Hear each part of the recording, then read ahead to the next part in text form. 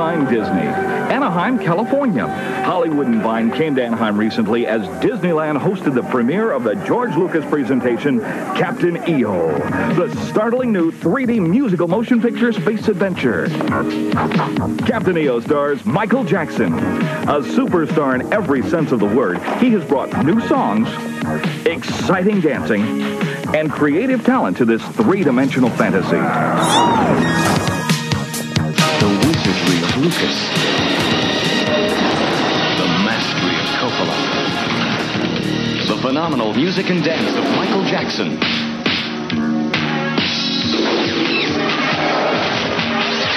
Captain EO. In spectacular 3D, Captain EO will soon be the newest attraction at Disneyland and Walt Disney World, and nowhere else in the universe. Fantastic. Now, I think the question I get asked most often is, when is the next Star Wars coming out? It's out. It's in that theater.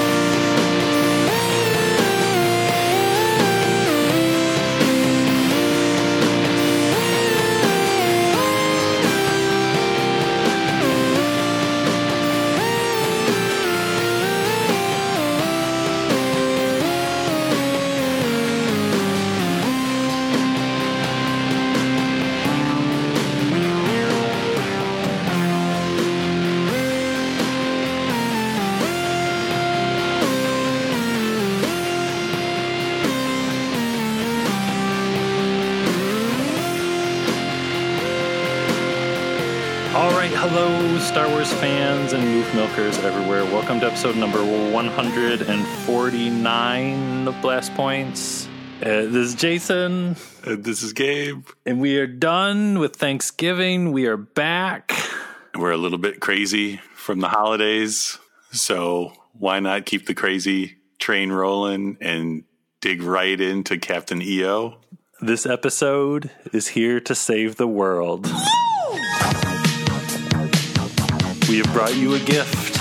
Because you're beautiful on the inside. You just don't know it yet. We see your beauty out there listening to this podcast, and we're going to let it out with music. And dance. So we'll be dancing this whole episode, too. So if you hear any extra sounds, it's just our toes tapping. If you want to dance when you're listening to this episode, feel free. Get loose. If the power of EO compels you, if he shoots you with a rainbow blast out of his hand.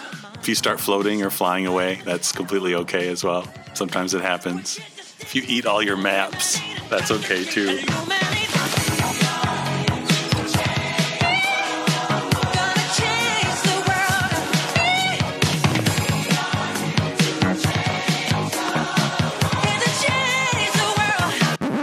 Oh, Captain EO, 1986. Possibly one of the greatest things George Lucas had ever been involved with. I had seen Captain EO several times. I think I saw it in both Disney World and Disneyland. Oh, wow. This was your first time experiencing the EO, right? Yeah, I watched it this week to kind of get ready for the episode. I knew what Captain EO was. I'd seen pictures. I'd read about it, but I have never seen it until this week. I think the problem was the one time I went to Disney as a kid, I think I figured it out was in 1984.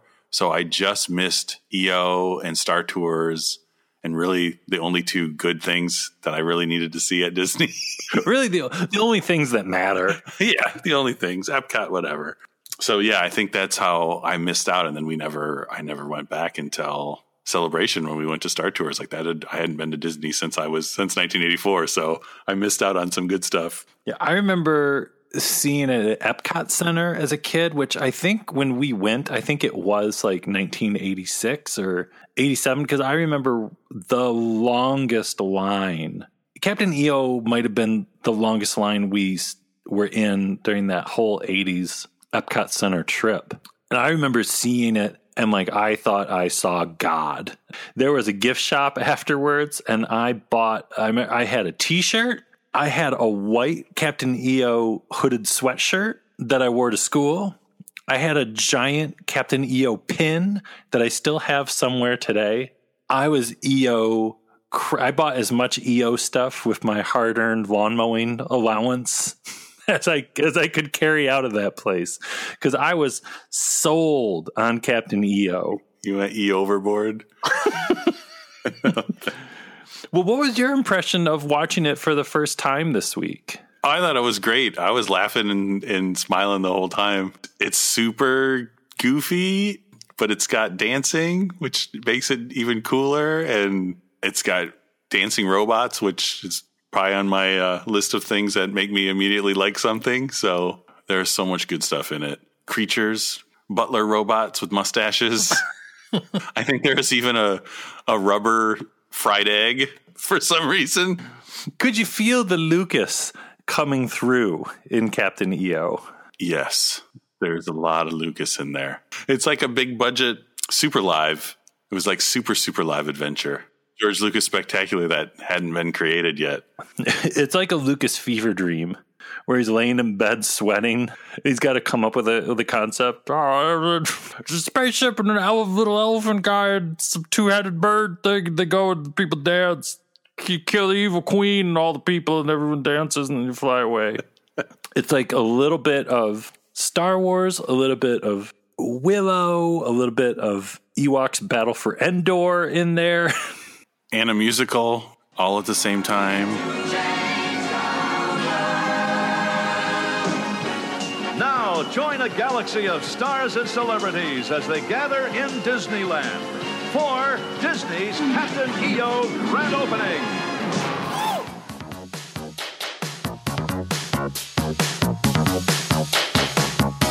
Well, let's get into some of the history on how the heck Captain EO ever even happened, how George Lucas got involved. And it's a pretty fascinating story, and it kind of runs side by side with some of the stuff we were talking about in our History of Star Tours episode.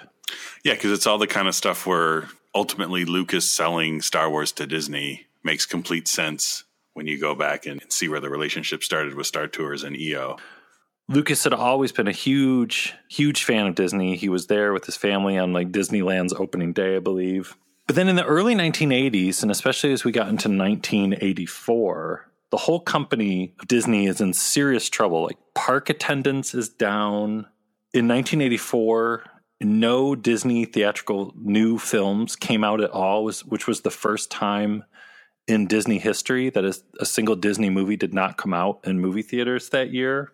And they had tons of corporate stockholder predators circling around the company looking to buy Disney, and who knows what could have happened. It could have gotten sold off, or who knows. The future of Disney was in jeopardy. So these shareholders, Sid Bass and Roy Disney, Walt's brother, brought in Michael Eisner and former Warner Brothers chief Frank Wells to replace the person who used to be running Disney, this guy named Ron Miller.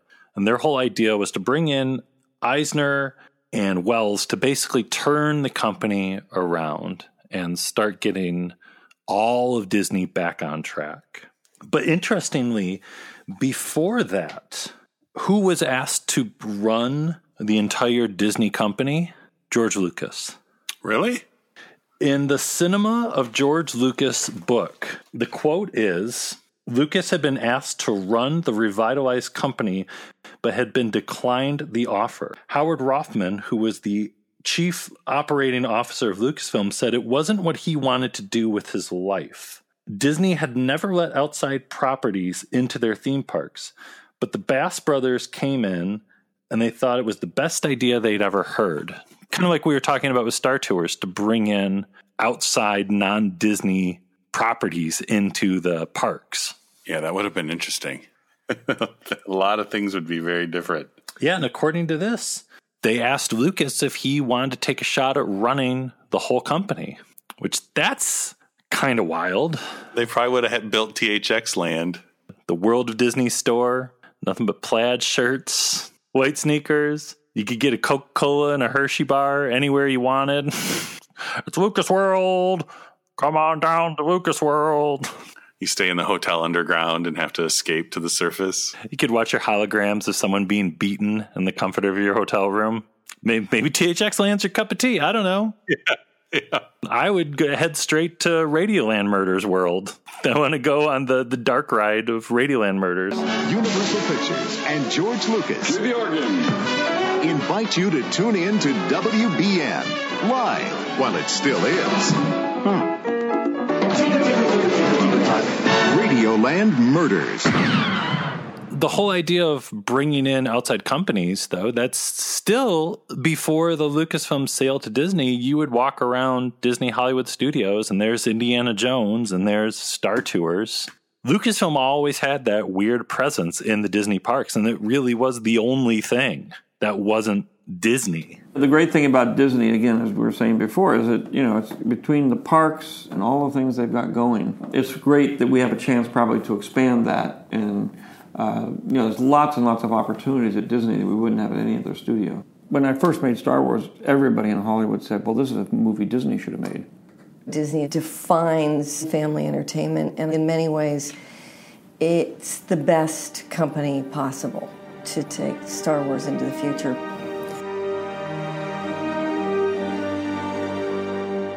So in comes Michael Eisner, and his idea with also bringing in outside things that aren't Disney is we need to get Michael Jackson, because Michael Jackson is a huge Disney fan.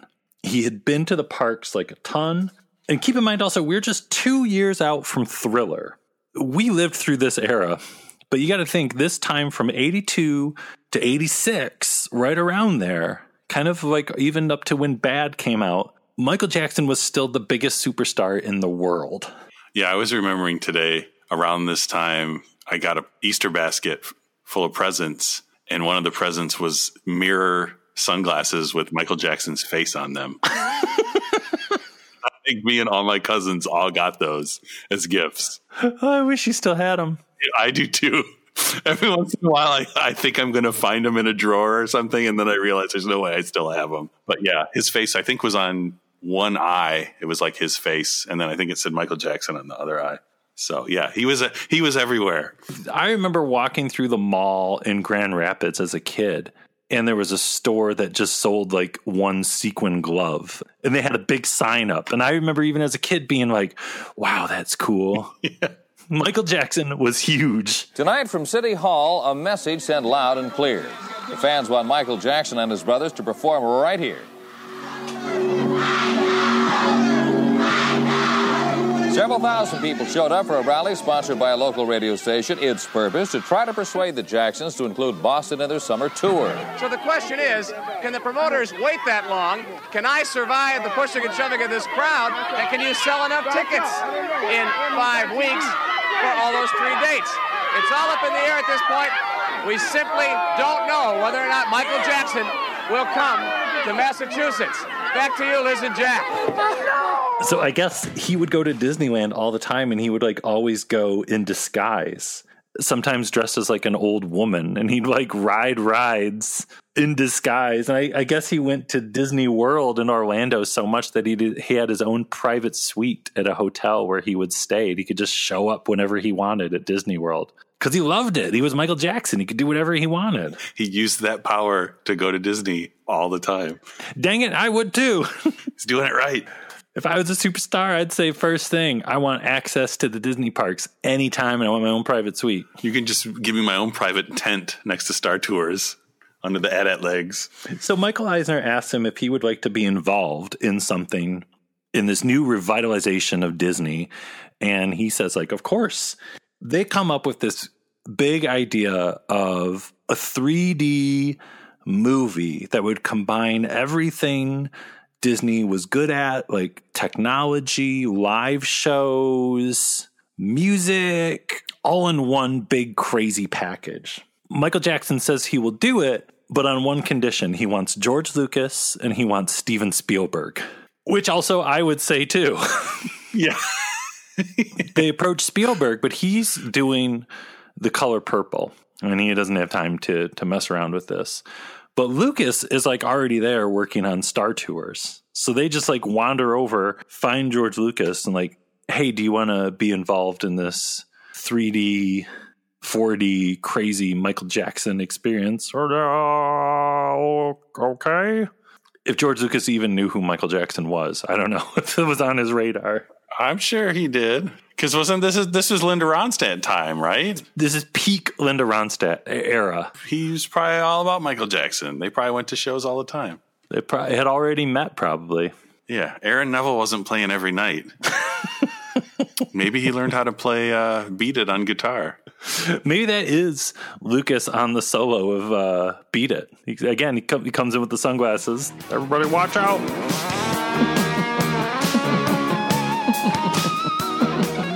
Been working on some licks. So Eisner, who had produced Raiders of the Lost Ark with Lucas at Paramount before he went over to Disney, was just like, oh yeah, I can get Lucas, no problem, even without the Star Tours connection. So then now everybody was on board, but they didn't have a director. So George Lucas thinks of his old buddy, Francis Ford Coppola, who at this time had directed a couple kind of like commercial disappointments, critical disappointments. He did like Rumblefish.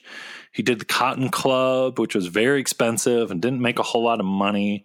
And Coppola kind of needed a big hit again. It'd been some years after Godfather 2 and stuff and Apocalypse Now. And Lucas kind of awesomely was doing him like the favor that Coppola did for him back after THX 1138 with American Graffiti. Which is funny because they were both music-based things. So now you've got George Lucas, Francis Ford Coppola, and Michael Jackson together.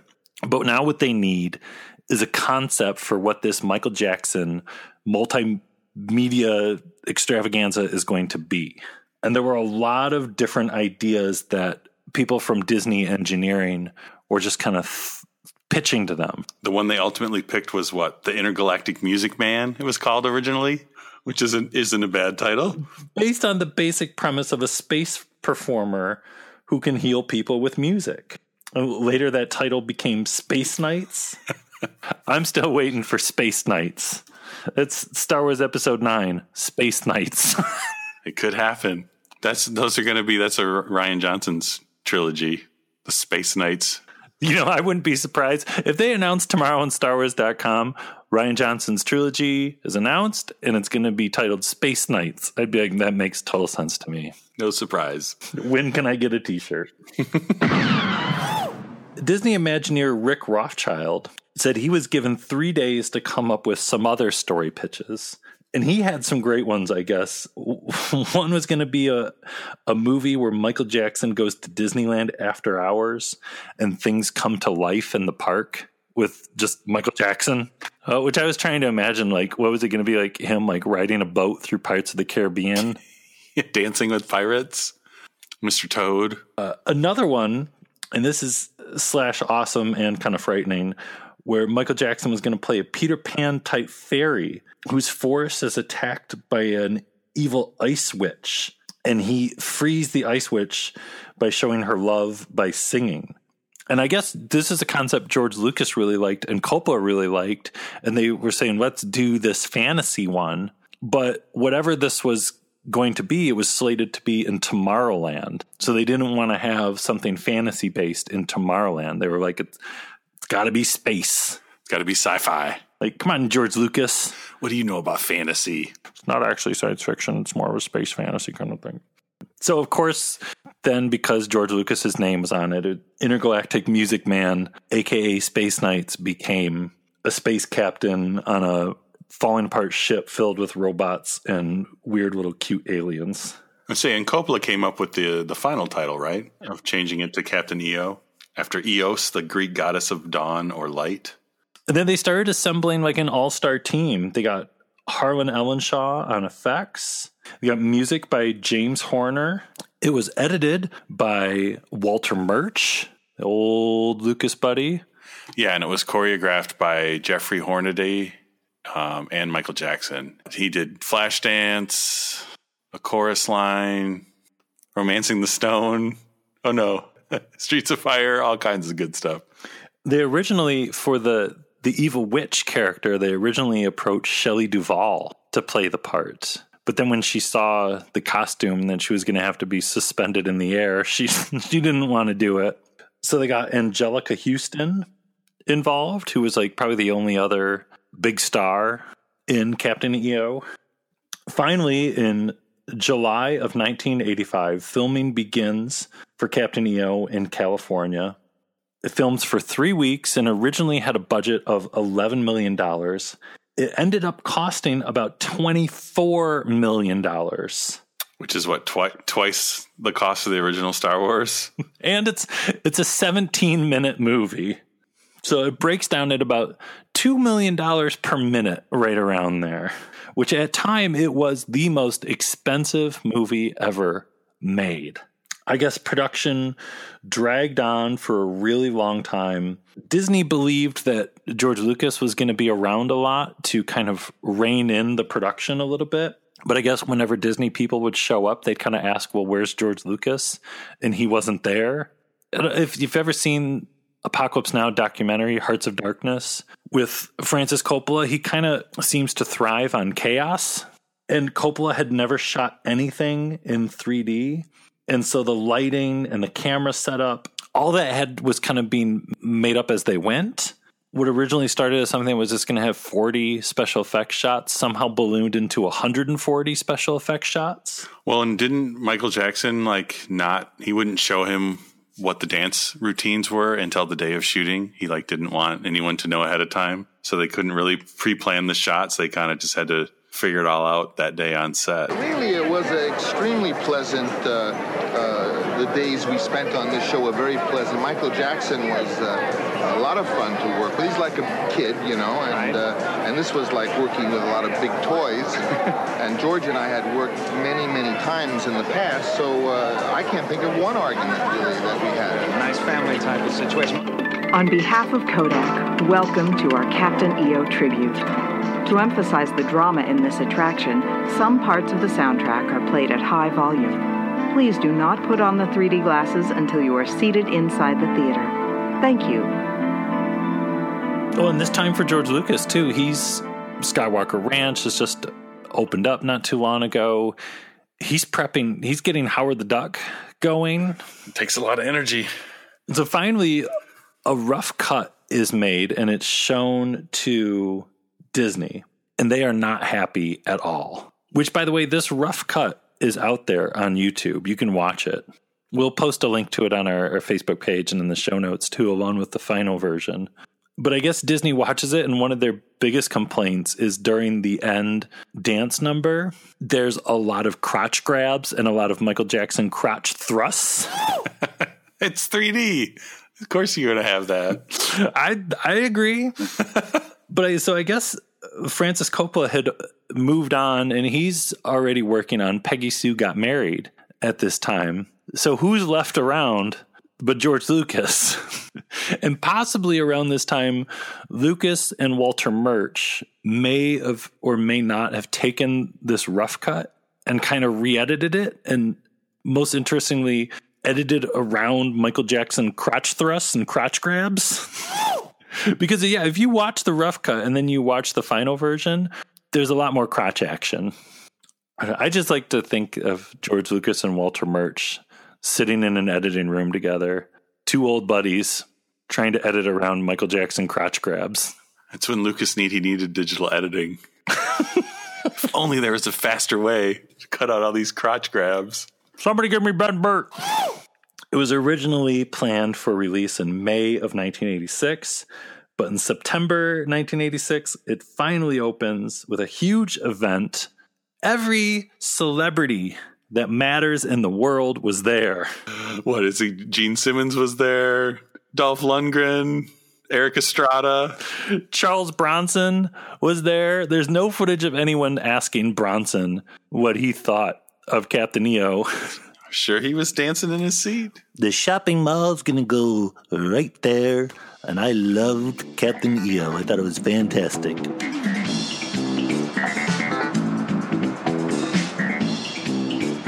I'm glad somebody invited Gene Simmons. God, if only Paul Stanley was there too.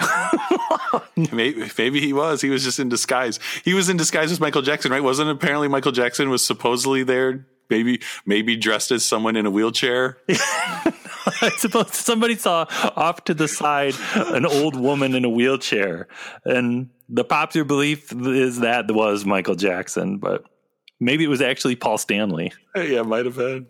People, we got Captain EO. He's on stage the next night.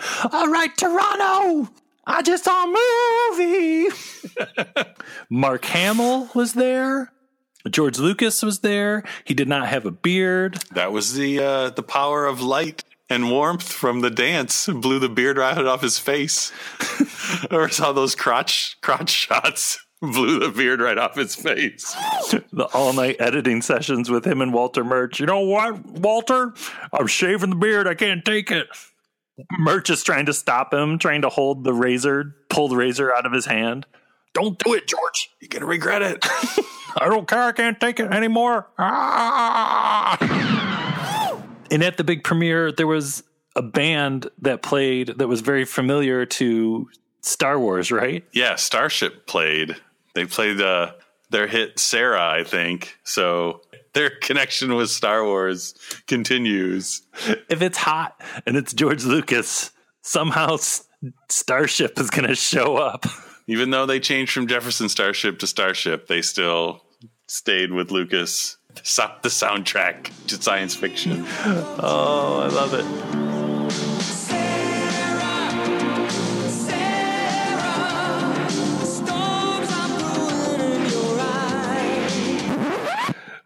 So Disneyland stays open for 60 hours nonstop just to handle the demand of Captain EO.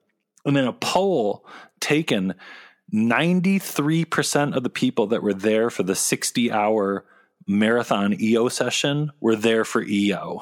60 hours nonstop, all night long. Captain EO's no joke. So when you went to go see it, though, there was like fog machines and there were strobe lights, and I want to say that like the seats shook, but I could be, maybe it was just me. I don't know. No, I think they had subwoofers or something like that in the seats, right? I say, didn't they rebuild one of the existing theaters like it was an outdoor theater and they turned it into the indoor Captain EO theater? I think it's going to be pretty spectacular. I mean, the guys have done a great job. I mean, they've spent the last 6 months in this little room slaving away, trying to make all the effects sync up with the picture. And, it's going to be pretty phenomenal. I think everybody is very excited about the fact that we're doing so many different things. You know, I mean, Michael and Francis and everything are very excited about the idea of taking the 3D concept and pushing it one step further. I think that's what's excited everybody. You gave us the opportunity to build a theater around a movie, and that's never been done before. I will leave you to, is it finished? Is it really going to open in a little while? I think it might. We're right down to the wire, but I think we're going to get finished. Well, congratulations. I think it's going to be great, and I'll let you get back to work, even though I know you'd rather sit here and talk to me for another 2 hours. I'll let you get back to work. Okay. Thanks a lot, Michael. It spread all over the world. It played in Tokyo Disneyland. It played in Euro Disneyland. Huge crowds all the time until July 6th, 1994. EO finally closed at Epcot Center. In 1996, it played on MTV just once. It's never been released on VHS, DVD, Laserdisc, anything. And then in 1997, April of 97, it finally closed at Disneyland. So there, for a while there was no EO anywhere. And EO kind of faded off the galaxy. I don't know. And I still try and mention Captain EO in daily conversation at least once somewhere. I try and always work it in. And I'm always shocked at the amount of people that have no idea what Captain EO is. Yeah, it is kind of crazy for being George Lucas, Michael Jackson, Francis Ford Coppola, how it is kind of disappeared. You would think it'd be a bigger deal. Like you think Spike TV would be showing EO marathons or something. Or at least you would think there would be like a special edition Blu-ray with like a making of or something from Disney.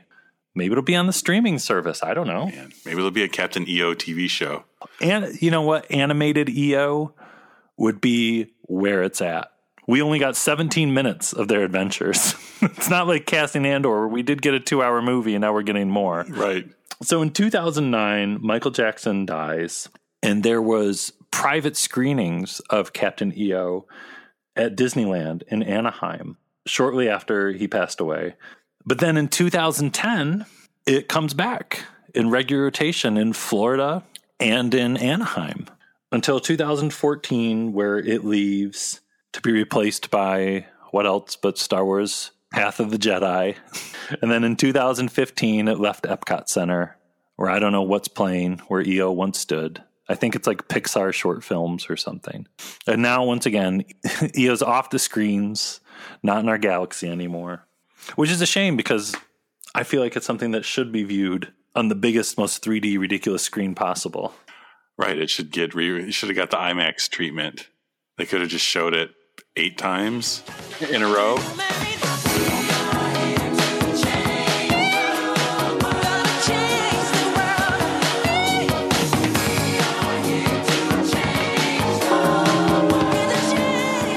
On behalf of Kodak, welcome to our Captain EO tribute.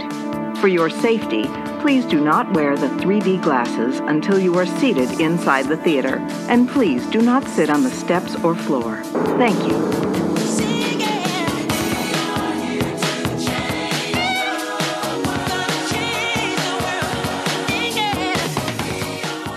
So what do you say we watch Captain EO and do a real quick commentary on the magic? All right, you say the word. 1, 2. A 3DDD.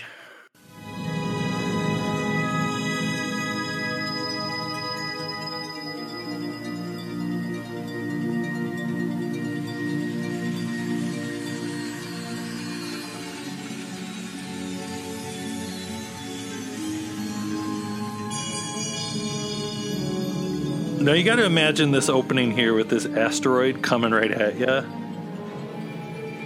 This was really cool in 3D.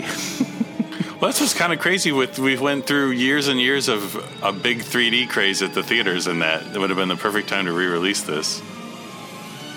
They could have just put it before another Disney movie. Oh yeah. But I wonder if there's some weird licensing stuff with because Michael Jackson was involved. If he has some sort of. Well, you got to think too. When Michael Jackson passed away, it was 2009. That was like the year of Avatar. Oh yeah.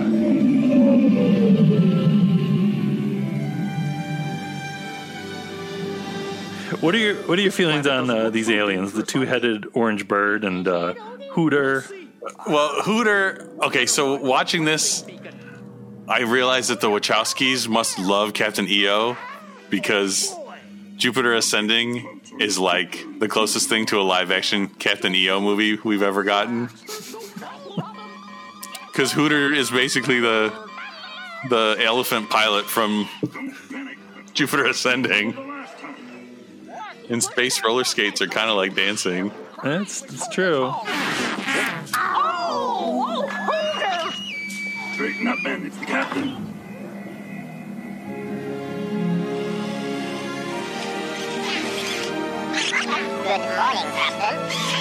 Good morning, Captain. When Michael Jackson comes up slowly from the basement and his little orange bird flies right up to his shoulder, I don't know. I just think that's really cool.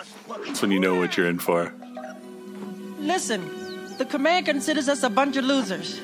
But we're going to do it right this time because we're the best. There was a rumor that Disney wanted to replace Michael Jackson's voice in Captain EO. Because I don't know if anyone what Michael Jackson's voice sounded like? Yeah, they have never heard him talk. But supposedly something when they viewed the rough cut, that was an issue of concern that they wanted a tougher, more rugged voice for the person that saves the world through singing and dancing. Maybe that's why Charles Bronson was there. They were trying to dub him in. All right, everybody, we're gonna do this right because we're the best. I'm gonna teach you how to love via the power of music. And the shopping mall is gonna go right Get there. the map. Where's the map? Who's got the map? Football. Hooter has it. I think I ate it. You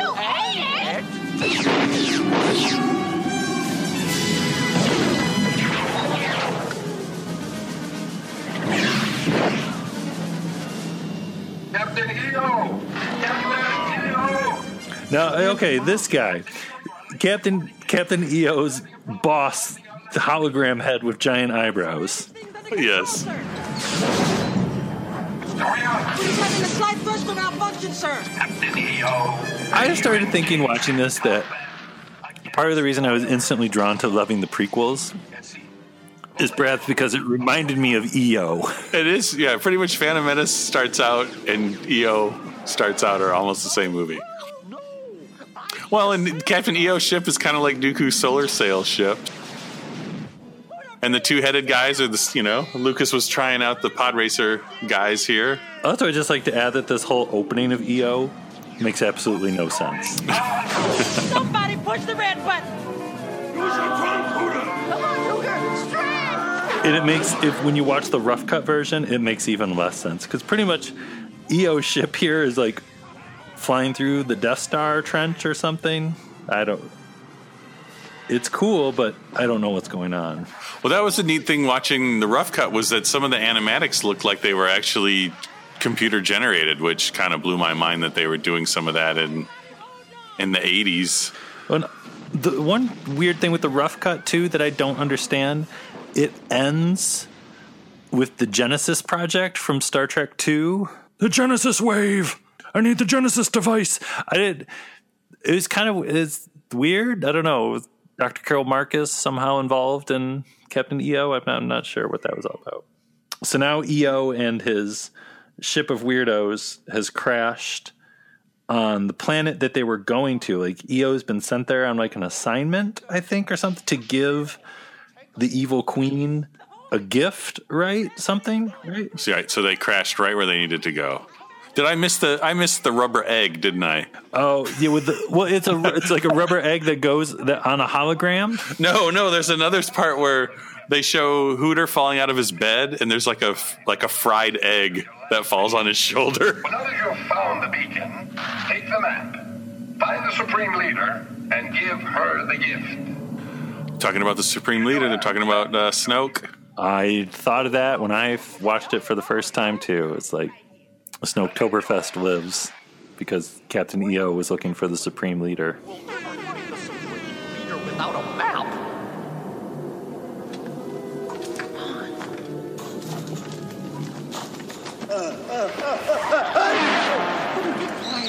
Man, I really wish we could see if they did any tests of dubbing Michael Jackson's voice. So I can't imagine seeing Michael Jackson with a different voice. I'm sure it happened. Hooter, listen, put it back and let's go. Hooter, don't be silly. Gotta have a disguise. See, now Captain EO is being brought before the evil queen, a.k.a. the Borg Queen, which is kind of fascinating. She's exactly almost like the Borg Queen coming down on a bunch of wires and stuff. Yeah. Huh? Everybody loved Captain EO. I remember this Angelica Houston as the evil queen being absolutely terrifying in the theater because the 3D of her fingers was insane. And she pretty much looks like an H.R. Giger illustration. Yeah. And Angelica Houston is really turning it up to 11 in this. Yeah. She knew what she was in and played it perfectly. So you got to be pretty outrageous to act against Michael Jackson. Trashcan! See you later, Trashcan! And for him! And it's also a period of time, I think, where George Lucas was really into the concept of evil witches. Yeah, because how long after this was Willow? Just a couple years. Yeah. So you had Battle for Endor, which I think was the same year as this. That had an evil queen. You got an evil queen here. You got Willow. You got the evil queen that was in Tucker. Admit to your stupidity. Why have you come? To bring a gift, Your Highness. To someone as beautiful as you. You think me beautiful? very beautiful within, Your Highness, but without a key to unlock it. And that is my gift to you. So, let me see this gift. Not only see, Your Highness, but hear. Oh, here we go. Yeah. Now, yeah. So this kind of I started to freak out a little bit watching this part. I didn't know what I was in for when they start transforming. All of Michael Jackson's robot buddies are turning into instruments.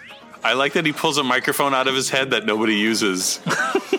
It's true. Just in case. And his little orange bird is somehow playing like a stand-up bass or something. Was he playing it or was it just floating on its own? I couldn't tell.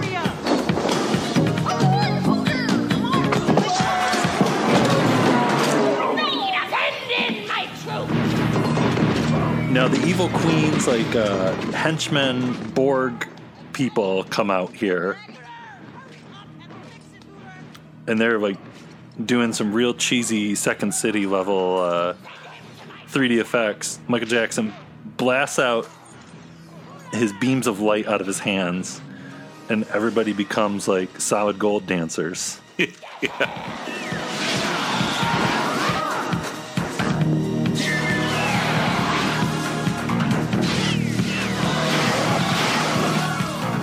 You gotta imagine how awesome these dance things were in 3D. It's just like I keep thinking we need a Star Wars musical, and then finally seeing this, we really do need a Star Wars musical.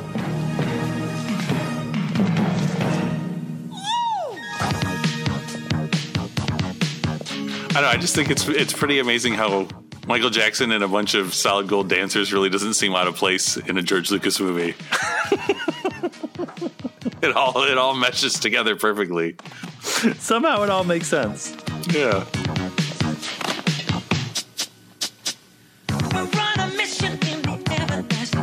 I also really like the idea that if Lucas did like ghost edit this, how many times he had to listen to this song.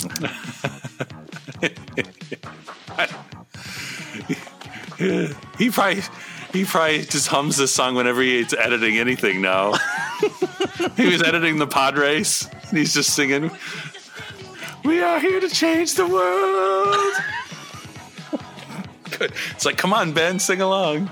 I know you saw it. You were in disguise as an old woman in a wheelchair, Ben Burt.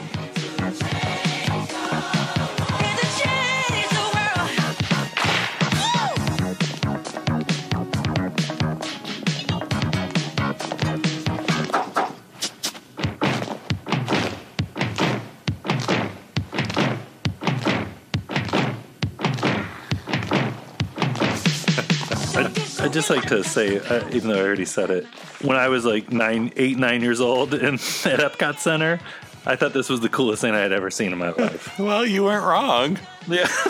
You 9-year-old, you had good taste. I'm disappointed in 9-year-old me because I didn't see this. Might have changed my life for... I have a completely different life.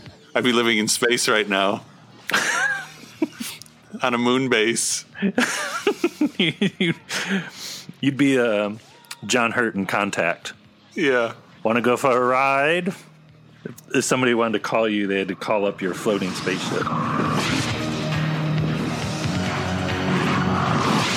Okay, now Captain EO, he tried to escape, and a giant gate fell down.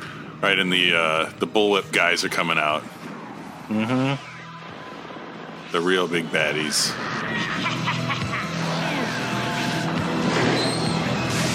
He shoots them with the super light, and they become awesome... good robots. Yeah, dancing good robots.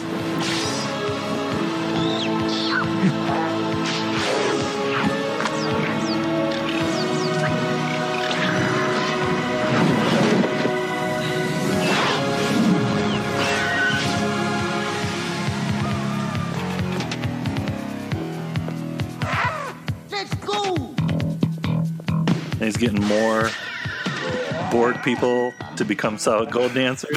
That guy that just came out is my favorite guy with the he has the best facial expression. Both these guys, really. Because I think getting to this part, I was like, I couldn't imagine it getting better than it already was. But then there's like a slap bass solo and these robot guys coming out of the walls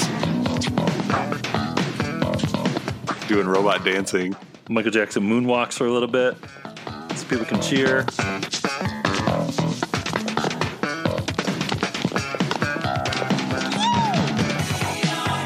You know, I'm gonna say this too. This song isn't bad. I'm not afraid to. I'm not afraid to admit it. No, it's good. I would think you would hear this song more. Right. Like, has it ever been on the radio? I don't think I ever heard it on the radio. It should be.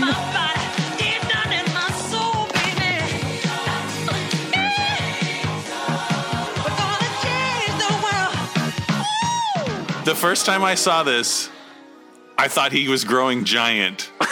And I got really, really excited. Because I was like, oh, that's why they was going to make a giant one of him in Las Vegas or whatever. But him flying is cool too. But the idea of a giant dancing Michael Jackson, kind of still hoping for. He just shot his beams of love at the evil queen. And now she's being revealed to be super friendly Angelica Houston.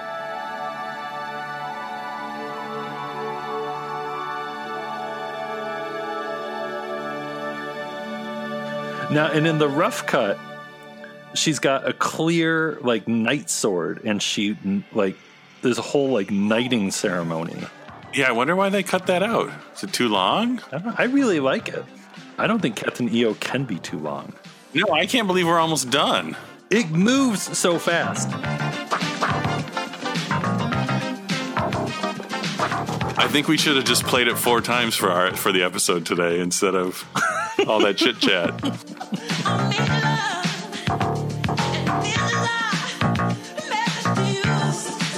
Now we have a whole nother song, which also has never been played on the radio and isn't that bad. No.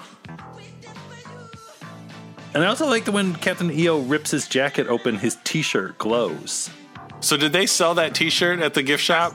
Yes, they did, and I didn't buy it. Because, you know, if you bought it, you'd probably still be wearing it. Oh, I'd try. Maybe at Celebration Chicago, I'll rock because you can buy, like, bootleg versions online. Maybe I'll get myself an EO shirt. There you go. You could.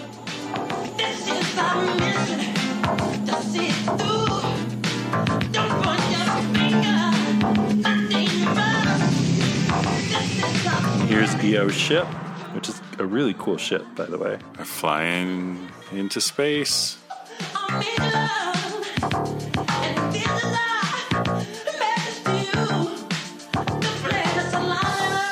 Directed by Francis Ford Coppola. Well, that's Captain EO, folks. There it was.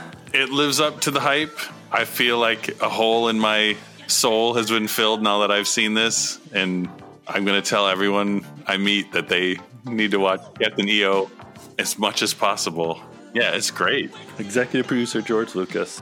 It's the most Lucas thing Lucas has ever done that didn't have the name Star and Wars in it somewhere. Yeah, it kind of makes me wish Lucas and Coppola would team up for another singing and dancing space spectacular. You know, those experimental movies that no one's going to watch that Lucas was hinting at all those years ago. Maybe they're going to be close to EO. Maybe. Only he's the one dancing in them. We're going to post links to the YouTube videos of the full version and the rough cut in the show notes and on the Facebook page and the Facebook group. So gather your family around the computer and save the world with love and dancing. We don't have to wear special glasses to tell we have glimpsed into the future today, and it looks terrific. I have a feeling Captain EO is going to be around for years and years and years. I'll bet you're right. On behalf of the Disney organization, all our guests, Patrick and myself, thank you for sharing this hour with us. We bid you goodbye and hope your dreams come true.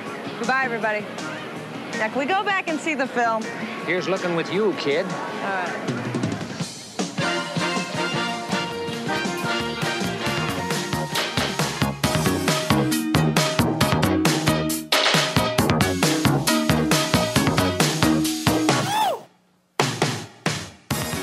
Hey, this is actor and creature performer Details from a few of these Star Wars movies set in a galaxy far, far away, and you're tuned in to the Blast Points podcast. May the Force be with you.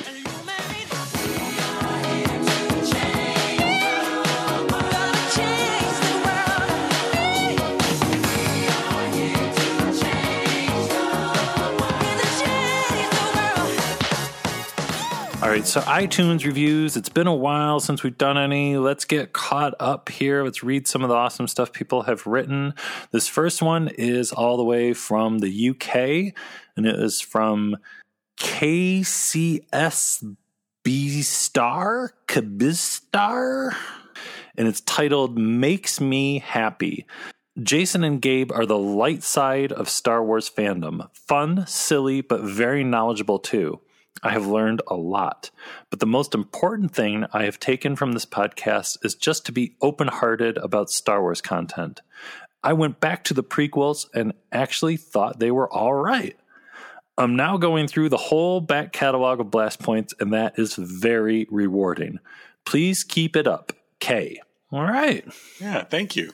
You know, if you're going back to the prequels and you actually thought they were all right, we've done our job. We've done a job. Rick Oley and Captain Typho are doing all the heavy lifting, really. Yeah, they're doing the real work. You catch on pretty quick. All right, next we have Perfect Podcast by FD25. I recently found this great Star Wars podcast, and it quickly became my favorite. Such insightful and unique information with just enough humor, plus professional sound editing. I do have one request. Maybe the next time you go on vacation, you could reissue all the pods on the individual movies. Cut out the news part and have standalone episodes on New Hope, Empire, etc. You could also title them with just the movie name. Being new to Blast Points, it has been difficult to search back through the pods to find the movie specific. I think New Hope and Jedi are the only ones that were easy to find. I still haven't seen a pod on Empire. Just a suggestion. Keep up the great work. Well, and this was before we did our Sounds of Empire episode. So, but it's funny, we haven't done too much Empire stuff. Yeah. Well, and we still haven't done a full movie episode on Empire or Sith, right? Are the only two that are left. Someday that will happen. Well, and also if you go to blastpointspodcast.com, at the bottom of a episode listing, you can search by the keywords too. So it's an easy way to find a lot of the episodes we've done on a certain subject or a certain movie. That is true. But thank you, FD25. I hope you're a droid. That would be cool. This next one is from SW Podcast, and it's titled, If George Lucas listened to podcasts, he would listen to this one. I hope so. I think he listens to podcasts about plaid shirts and white shoes, honestly. But race cars. 50s music. Hey, Jason and Gabe. I don't want to just say the usual hilarious deep dive into the weirdest corners of Star Wars awesomeness, but it's true, all of it. Anyway, I think there's a couple times I've been walking around normally and my brain has almost exploded while listening to Blast Points. Lastly, two quick thoughts. One, if you go to YouTube and listen to a song called Kylo Ren Sings a Song, you won't regret it. I've never done that, but that sounds intriguing. And please do an all George Lucas Saw Gerrera and Obi-Wan episode. I think I'd become one with the Force. Well, you know, I think you might like what's going to come next week. So I don't know. We can't promise anything, but yeah, maybe. Stay tuned next week. But that's awesome. Thank you, SW Podcast. All right. And lastly here we have As Refreshing as a Glass of Blue Milk on a Hot Tatooine Day by GamerNest9. There's so much needless division in fan cultures these days, especially about The Last Jedi. Blast Points avoids that unnecessary hate and is hosted by two people who actually care about and love Star Wars. The podcast is produced very well, and the diverse choice of topics keeps the podcast from stagnating in the year and a half till episode 9. Thanks, Jason and Gabe. Thank you, GamerNest9. And thanks for reminding us we got another year and a half to wait till episode 9.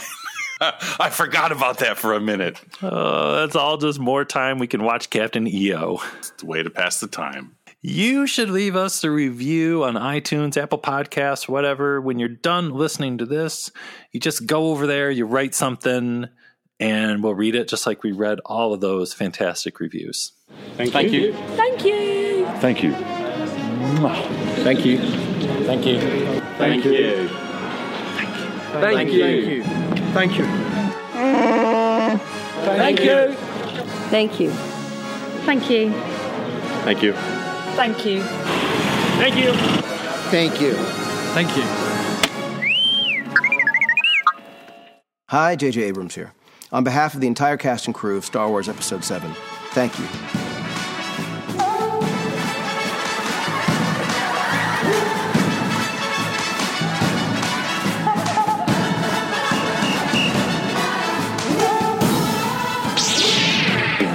And these last points, too accurate for sand people.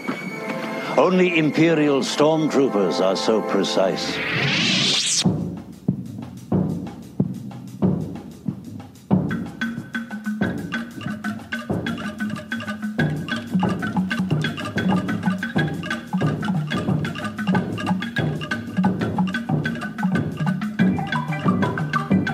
Check out blastpointspodcast.com, Instagram, Twitter, and follow us on Facebook. And make sure you sign up for the Blast Point Super Chill group, where you can have Blast Points all the time. Fans posting the best stuff every single day over there on the Chill group. It's the happiest place on the internet. If Captain EO was on the internet, he would be in the Blast Points Super Chill group.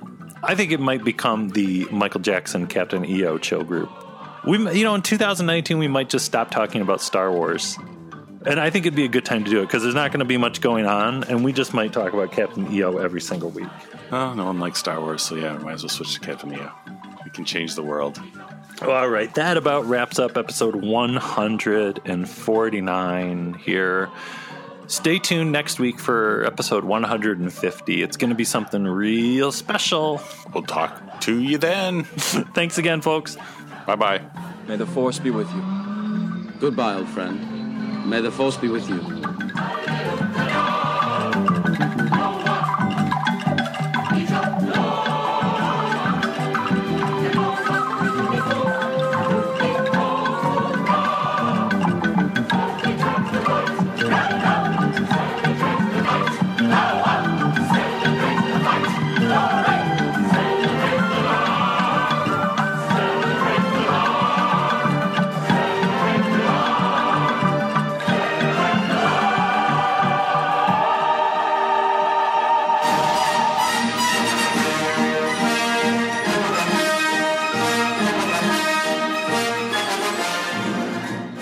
Do you think anyone saw the sign and misread it and asked to buy tickets to Captain Ed?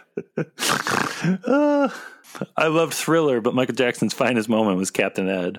Or they never knew for years, like, oh man, that Captain Ed at Disneyland was so good. May the Force be with all of you.